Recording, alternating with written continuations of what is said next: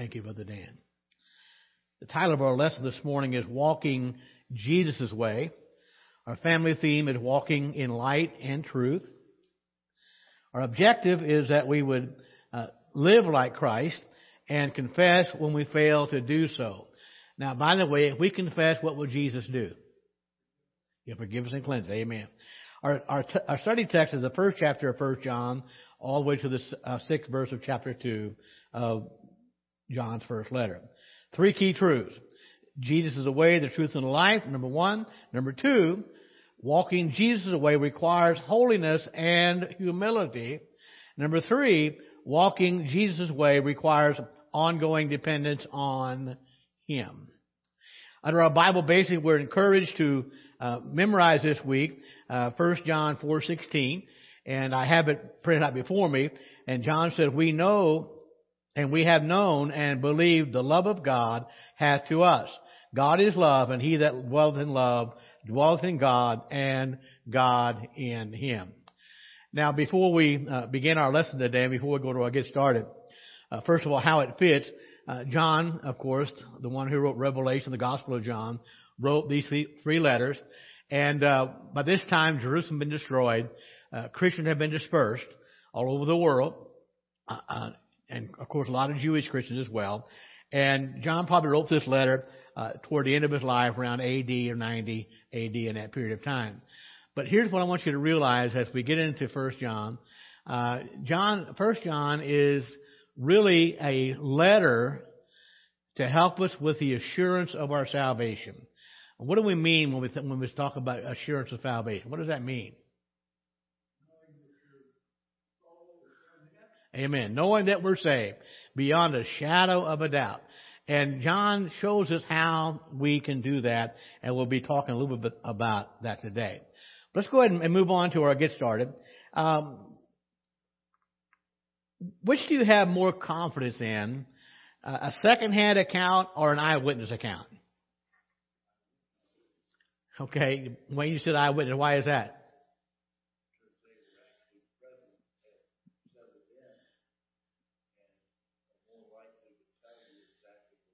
Exactly. Now, again, it doesn't mean you don't trust the other people, but the farther away it moves away from the original, the less accurate it's going to be. So certainly we would trust an eyewitness account better than anything else. Now, it's interesting, and it's getting worse, and it won't get better until Jesus comes. We live in a world where a lot of people aren't sure they can have confidence in God's Word. But we know we can, okay? We know that we can. So today, we're going to find out that John wasn't telling us what somebody else saw. What's he telling us? What he saw. He and the other apostles, were eyewitnesses of the Lord Jesus Christ. Have you ever heard the phrase, and I know you have, the proof is in the pudding? What does that mean? You can't all speak at one time. I can't make it heads or tails of that. What does that mean?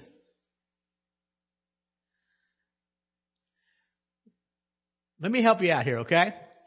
Now, that's really an abbreviated form, if you will, of the original phrase. And the original phrase went like this: the proof of the pudding is in the eating. And what that referred to centuries ago in England, where pudding was sometimes referred to as a form of sausage filled with some kind of minced meat. And so what they filled that sausage skin with was called pudding. And if you wanted to see if it was good or not, what did you have to do? You had to taste it, okay?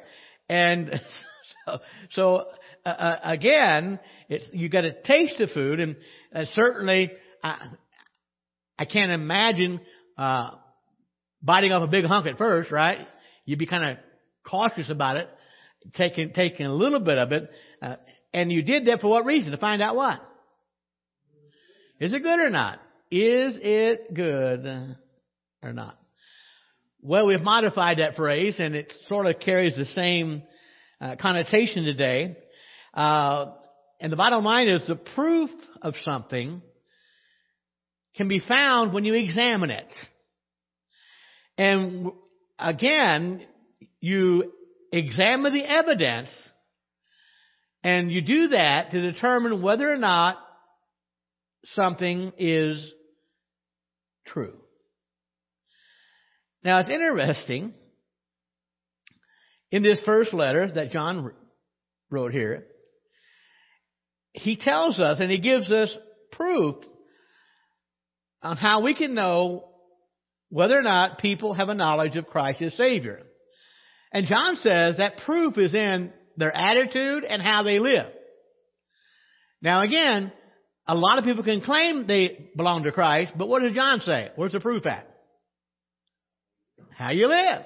What's your attitude toward Christ? So John is going to clarify some things in his letter. He's going to also make sure we understand some of the false things about what people think about having a right relation with God. And John says, look, there's some things if that's not in their lives, they're not true disciples. But he also says, let me give you some clarity about how to have a relation with Christ and know you have. So we can say early on, the proof is where? It's in the pudding, okay? It is in the pudding. Our first key truth is Jesus is the way, the truth, and the life. And that comes from the first 4 verses of 1 John 1, chapter 1. Anybody want to read those first 4 verses?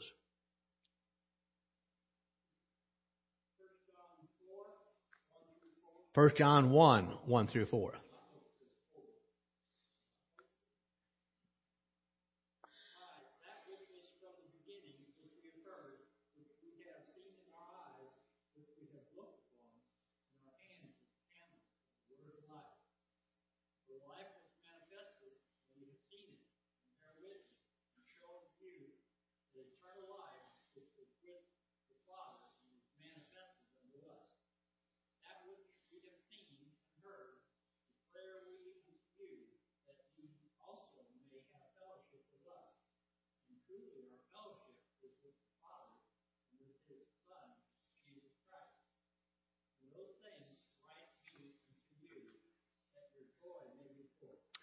All right, thank you, Dan. Kind of interesting here. Again, this is John writing a letter. And, of course, it is 1 John chapter 1. So it's the beginning of the letter.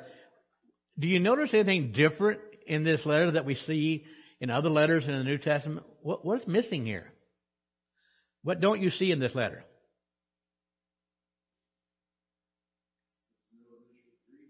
There's no what?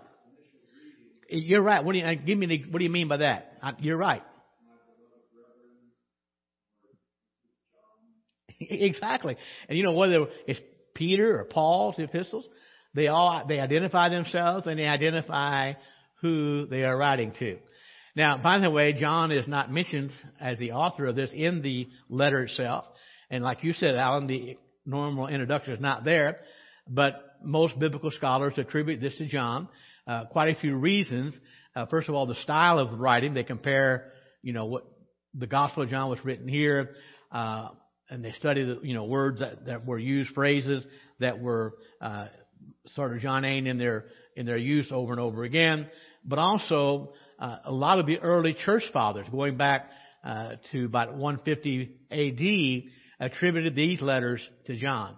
So again, that's not much of a debate anymore, but we don't, and Alan, you're right, we don't see it here in this particular letter. There's no introduction of who he is or who he's writing to necessarily, but again, it is a letter that John has written. Also, notice here, John begins that which was from the beginning, which we have heard, which we have seen with our eyes, which we have looked upon, and our hands have handled of the word of life. Maybe you didn't catch it at first, but you can't help but miss how similar this introduction is to the Gospel of St. John. Here, John says that which is from the beginning. What did John begin his gospel with? Do you remember what it was? In the beginning was the Word was with God, and the Word was God. So in his gospel that he wrote and the letter he wrote, both refer back to the beginning. Now, this is interesting to me, okay? Notice what he says. First of all, that which was from the beginning. And I was looking this morning in one commentator, and they said the question comes up, why would he say that instead of who? And the point the commentator made was, when you talk about Jesus, you encompass his whole being. Not only who he is, but all that he did. So all of his miracles, all of the things about would include that. So it's all inclusive about Jesus Christ. But also, who was from the beginning? Who's the only one from the beginning? God, Jesus Christ, and of course the Holy Spirit. But what's interesting is this. John said, we have seen him with our eyes. We've looked upon him, and our hands have handled. What does that mean? Are you kidding me? No. You're right. Now, first of all, what many don't realize, there was a group of a false teaching called Gnosticism alive, and that is still kind of alive today. But that group taught that God never became flesh; He was only spirit. What's John saying here? He was flesh. John said we saw Him, but what else did He do? We heard Him, and one more thing, we touched Him. We handled Him. Can you imagine that? And he says the word of life. I say this quite a bit when we're studying St. John chapter 1. And John said in verse 14, the Word became flesh. And you know, the thing that's interesting is this. I think John realized the awesomeness of that. The Word of life and the Word became flesh. And John said, let me say something here. In case you're wondering about this, I didn't hear this from somebody else. What I'm telling you is not secondhand truth. It's what? It's firsthand. Now, by the way, it's interesting. There in verse 1, John said, which we, the we is plural, he means the apostles, which we have looked upon and our hands have handled the word of life. And then he makes a remarkable statement there in parentheses. For the life was manifested. And we've seen it. We have seen it. Now let's think about this for a moment. You remember the night when Christ was arrested? Now we know what Peter did, and we focus on that. But yet, what did the other disciples do? What did they do? They ran and hid. Why? They were afraid. And and also understand they weren't sure either. They weren't sure. But by the time John wrote the Gospel of John and these 3 letters, was there any doubt in John's mind? No. John said, now listen very carefully. The life was manifest. The life was shown. Now remember, how long had he existed? From the beginning. But John says that life was manifested and we have seen it, and now we are declaring and bearing witness of that, and we show you that eternal life which was with the Father, and the Father showed it to us. Now, folks, don't miss the importance of this and the importance of apostolic authority. God chose those men to reveal Himself to in a special way, because their job was to go out and spread the good news of the gospel. And if you're going to sell a product, and I even hate to put it in the same category. If you're going to sell a product, what do you have to think about that product? Say it again? Yeah. Now, you can tell things you not have faith, but you're not going to be very good at it. And they had to know, and I don't want to be blasphemy here, but because it's more important than that. But they were without a doubt assured of what they were preaching. Now, here's what's interesting. Now, by the way, John wants us to make sure we understand. Make sure that we are clear in our mind about the origination of the message they preached, where this came from, the fact that it was not second-handed. And John says the thing that we saw and the thing we heard, that's what we declare to you. Nothing more, nothing less, nothing else. We are telling you what we saw and we heard. And he says, here's the reason. We want you to have fellowship with us. And he also says our fellowship is with the Father and with His Son, Jesus Christ. So don't miss that important grouping there. They had fellowship with the Father through Christ. And now John said, we're telling you what we saw and heard, and we're declaring that to you, not a second-hand message. This is what we saw. And John said, if we want that to happen, so you can have the same fellowship we have. Folks, don't miss the message. John was so excited. And look what he says. We write these things unto you, that your joy may be full. What a testimony. What a testimony. Now, by the way, we don't, the key truth we're looking at, Christ is the way, the truth, and the life. It doesn't appear that way in John, 1 John here, but it's certainly inferred to, but it's also stated in John 14, which we all know that, John 14, verse 6. But nonetheless, Jesus is the way, the truth, and the life. And we have to remember, in John 14, Christ also declared His union with the Father. And again, in verse 6, He said, if you want to go to the Father, if you want to reach the Father, how do you reach the Father? Through Jesus Christ, okay? In fact, He went further and He says to the disciples, if you've seen me, you've seen who? You've seen the Father. So without a doubt, He declares His union with God the Father. Now, here's what's interesting. It's one thing to declare a truth, and again, I don't want to be sacrilegious here, but if God says something, it's true, right? But remember, it's quite another when John says, not only do I want to reiterate that truth, I want to tell you, I have seen some empirical evidence. We saw Him with our eyes. We ate with Him. We slept with Him. We traveled with Him. We handled Him. He had flesh and He had bones. So, John affirms the humanity of the Lord Jesus Christ. So, now, by the way, keep in mind the authority of the apostles. God authenticated who they were, give them the ability to do divine miracles that can only come from God, and it authenticated their message.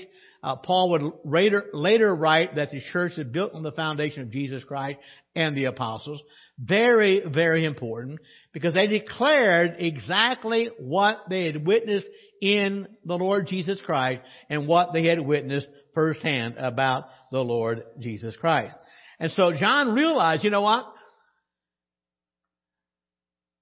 God has revealed Himself to us through Christ, and now we know Him. And John realizes now that they know Him, what's their responsibility? Say what, Cheryl? To tell others. That others might know Him as well. Now, here's what's interesting. The mission of the gospel proclamation motivated each of the apostles. And John says it brought us joy to fulfill God's purpose for our lives. And he says it brings us joy because we're helping other people find what? Find joy. Through the gospel of the Lord Jesus Christ. Now it's interesting. John is very emphatic here about what they saw, what they heard, who they touched. And he makes it very clear Jesus is what life is really all about. He's the only way to know our purpose. He's the only way that we can fulfill our purpose. And He's the only way we can live with purpose. And John understood that. A life of purpose and joy can only be found through the Lord Jesus Christ. So let me ask you a question. Would you agree or not? Jesus Christ is everything. He really is. He really, really is. And if there is any part at all of our lives that are not saturated with His purpose, we will not have full meaning for life. Christ is our purpose.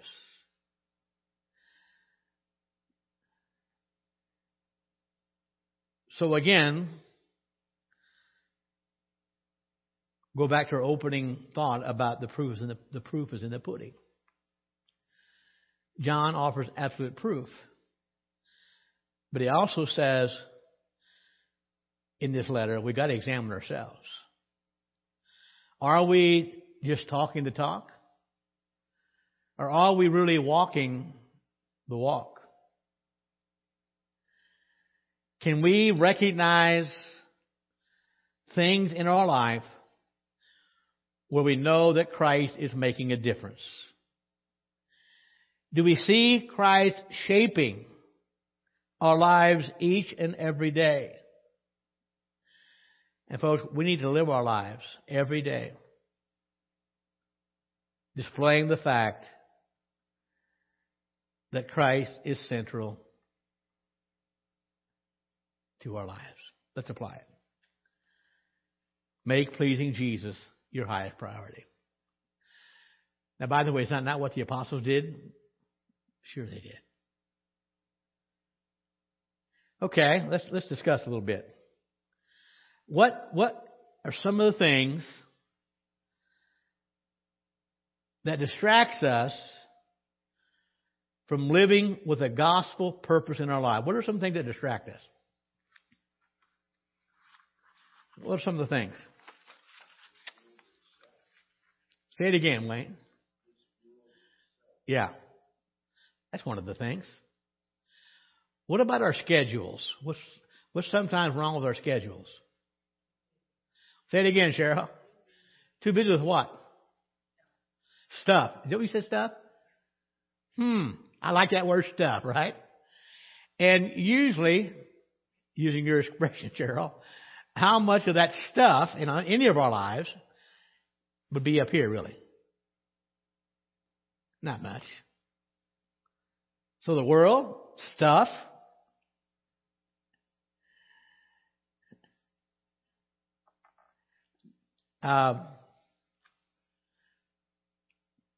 What about selfishness?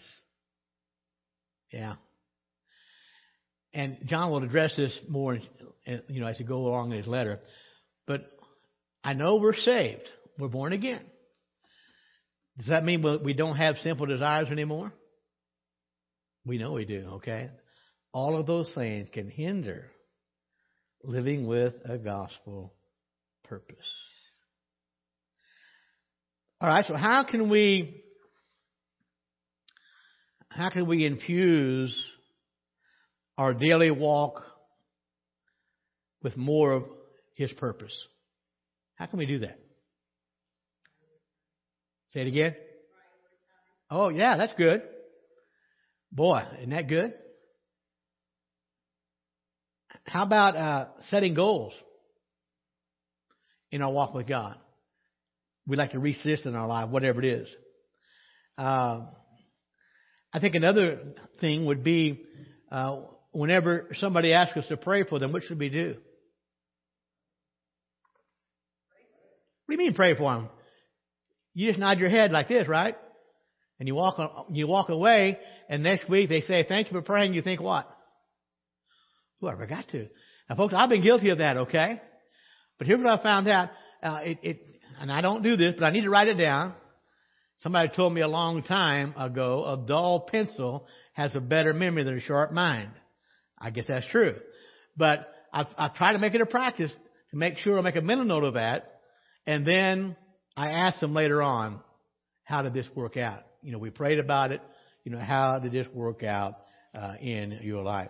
So these will help us infuse a gospel-driven purpose in our life. All right, so number one, Christ is the way, the truth, and the life. Number two, walking Jesus' way requires, look at this, holiness and humility. Let's read 1 John 1, verses 5 through 10. Anybody want to volunteer?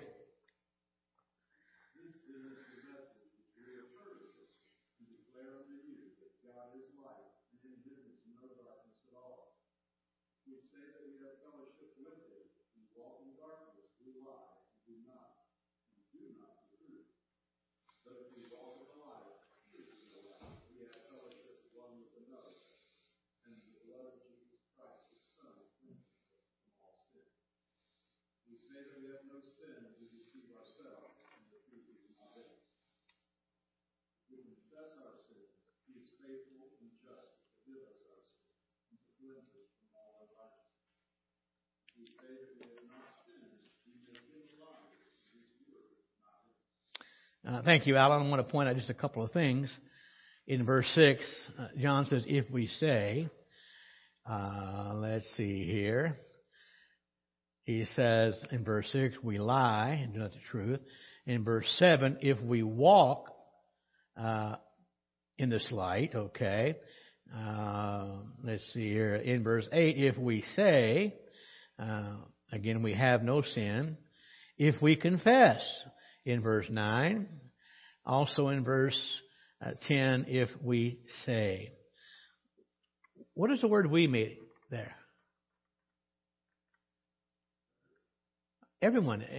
And John is including who? Himself. Okay? He is including himself.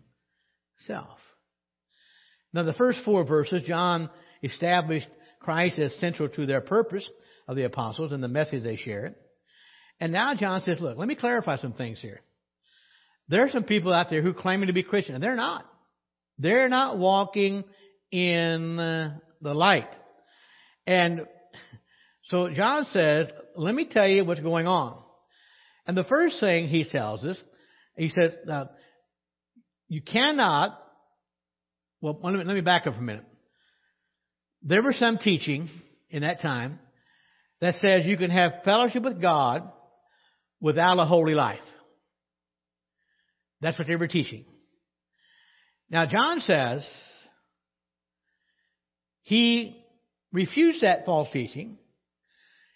He said, if you claim to believe in Jesus Christ as the Son of God, John says, if your lifestyle doesn't match it up, guess what? You're a liar. You don't have saving faith. Now, he also reminds us in verse 5 that God is light. What does light do? Expels the darkness. And we have to remember, well, let me phrase it in a way of a question. When it comes to sin, does God have exceptions where he overlooks it? No. He absolutely does not. And John reminds his initial readers and us that sin is not compatible with the nature of God. And if we are living in his light, if Christ is in us, there will be a change in our life. And we'll spend our life becoming more and more like Him. So John says, if you continue to walk in darkness, and there is no repentance, no evidence of change in your life, John says, you're lying to who? Yourself and everybody around you. If that's the way you live your life. So I have a question. I believe that everyone here has been born again. I appreciate that. But if we were to ask this morning, everyone here who has not sinned since you've been saved, would you raise your hand? How many hands would go up? Why? We've done that, yeah. So it doesn't mean we will reach a stage of sinlessness in this life. And John's going to talk more about that a little later on. But here's what makes the difference. I don't always please the Father. And I know I don't always live sinless, but I want to. There's a desire in my heart, in your heart, to please the Lord Jesus Christ. And so we haven't attained yet, but we are pursuing holiness. And by the way, that is one of the indicators of true fellowship with Jesus Christ. Now, the Bible says a lot about walking with Jesus. You know it, and I know that. How many would agree that walking is an ongoing effort? Isn't that true? And the same is true with repentance. Now, thank God the day I was saved, I repented. But I think you'll agree, I've lost count of how many times I've had to repent since then. It's an ongoing process in our life. Now, I don't repent to get saved over again. Salvation only happened one time. So that is not the issue there. But we need to realize, as a Christian, our life is one of consistently striving to turn away from sin and turn toward Jesus Christ. And that's what repentance is really all about. And that's what verse 7 says. That's what it means to walk in that light. So number one, they were saying, well, you can live for Christ and not be holy. That's not true. Number two, they were saying this, that we can live good enough to become righteous on our own. Is that true? No. And it never has been true. And John addresses that in verse 8. John says that when you say you don't have sin, John says, or if you don't admit that, you don't understand your need for righteousness of Christ to be applied to your life. Now, here's the thing. Just knowing about the righteousness of God and of Christ, and applying to our life is two different things. Now, again, I know you know the answer, but does Satan believe in God? Sure he does. Does he believe in Christ? Sure he does. But he hasn't applied that, and he won't apply that to his life. And again, there are so many people who don't see a need for Christ to apply His right to their life. And they're trying to live up to those things on their own effort. And what they don't realize, you can never do enough. It is simply not possible. And so, keep in mind, repentance is essential to saving faith. So if we think our good deeds could ever be enough to satisfy the perfect holiness of God, who are we fooling? We're fooling ourselves. We can never satisfy the holiness of God.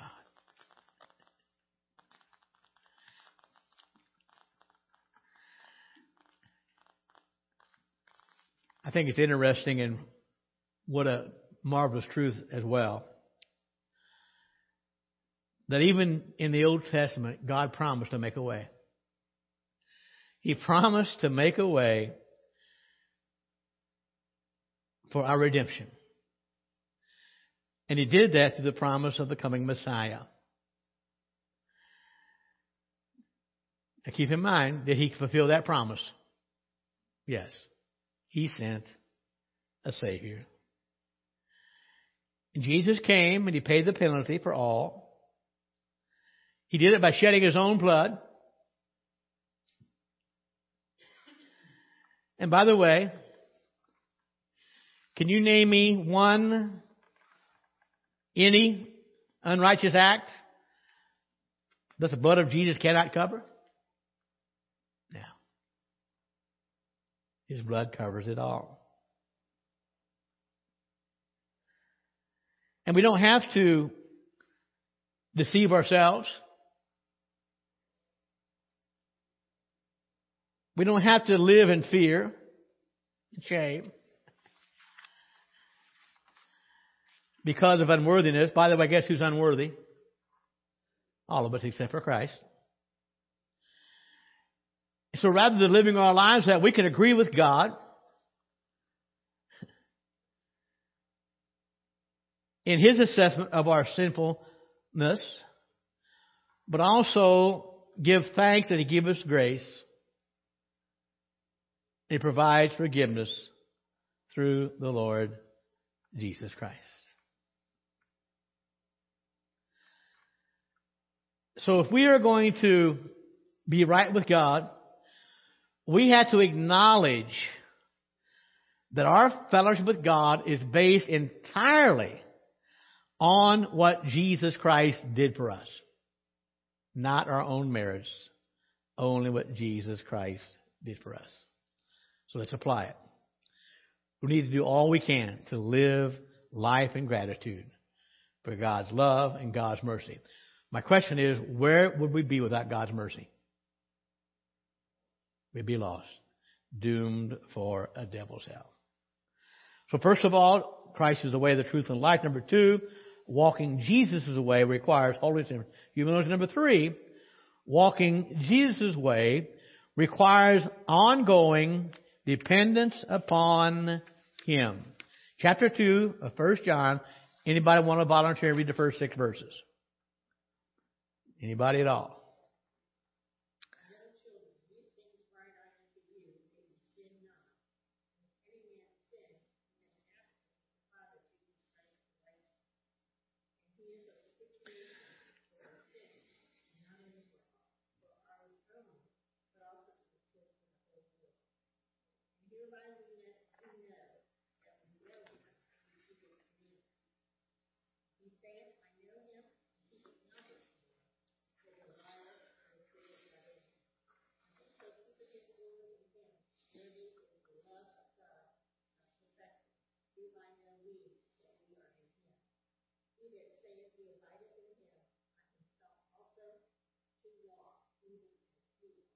Thank you, Cheryl.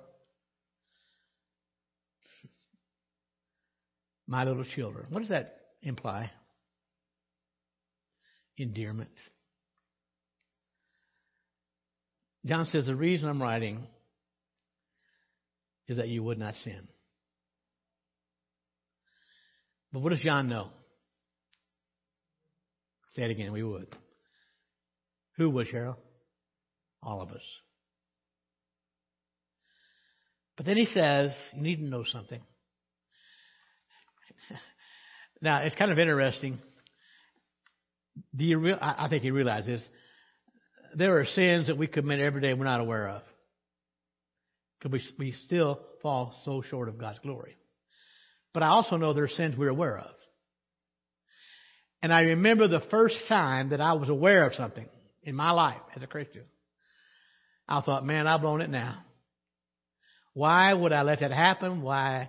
And it was something I said. It wasn't something I did. But I mean, it was like my heart fell to my feet. And I hadn't read 1 John 2 yet. Because John says, if any man sin, we have what? An advocate. What's that mean? What now? Yeah. We might call it a lawyer, right? An advocate. Wait a minute. We have an advocate with the Father, okay, with God. And then John didn't leave us hanging. He says it's Jesus Christ. Note what he says. Jesus Christ, the what? The righteous. The righteous. And then John in verse 2 says,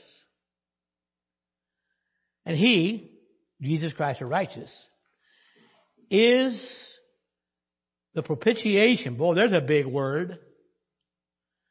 For our sins, not only for our sins, but also for the sins of the whole world. What in the world does propitiation mean? Cheryl? Okay. Say it one more time. Okay. What kind of payment? Oh, it's in full, yeah. Okay. Now, and Paul, you're right. It is a payment. Whatever they decided to translate the Old Testament into Greek years ago. When they were looking for a word in the Greek for the mercy seat, it's the same word that's translated propitiation here. And so, yes, it does mean payment. But that payment is only by what? The mercy of God. We have an advocate with the Father. He made the payment. He satisfied the wrath of God only by His mercy, not just for us, but the sins of the whole world. And then John makes a very clear statement in verse 3. Here's how we know Him. How we know that we know Him. Look what he says. If we keep His commandments. So what's John say? An evidence of knowing Him is what? Keeping the commandments. And in case we didn't understand that, John says, if you tell me you know Him, if you yell it as loud as you can, if you don't keep the commandments, John says, what? You're a liar. You're a liar and the truth is not in you. Then he gives the assurance there in verse 5 that those who keep His word, John said, the love of God is perfected. And he said, that's how we know we are in Him. And then he says this, if you say you live in Christ, then you need to conduct your life to walk the same way He walked. To live like He lived. So the conclusion here is this. If you say you belong to Christ and you don't keep God's commandments, what does that tell you? You're not. You're deceiving yourself. You're lying to those around you. And if you're not living your life the way God says live it, you are not born again. And my friend, the Bible says we can know. We can know. And later on in the letter, John said, if you have the Son, you have life. If you do not have the Son of God, you do not have life. How much time I got left, Jason? 2 minutes. Let's apply it.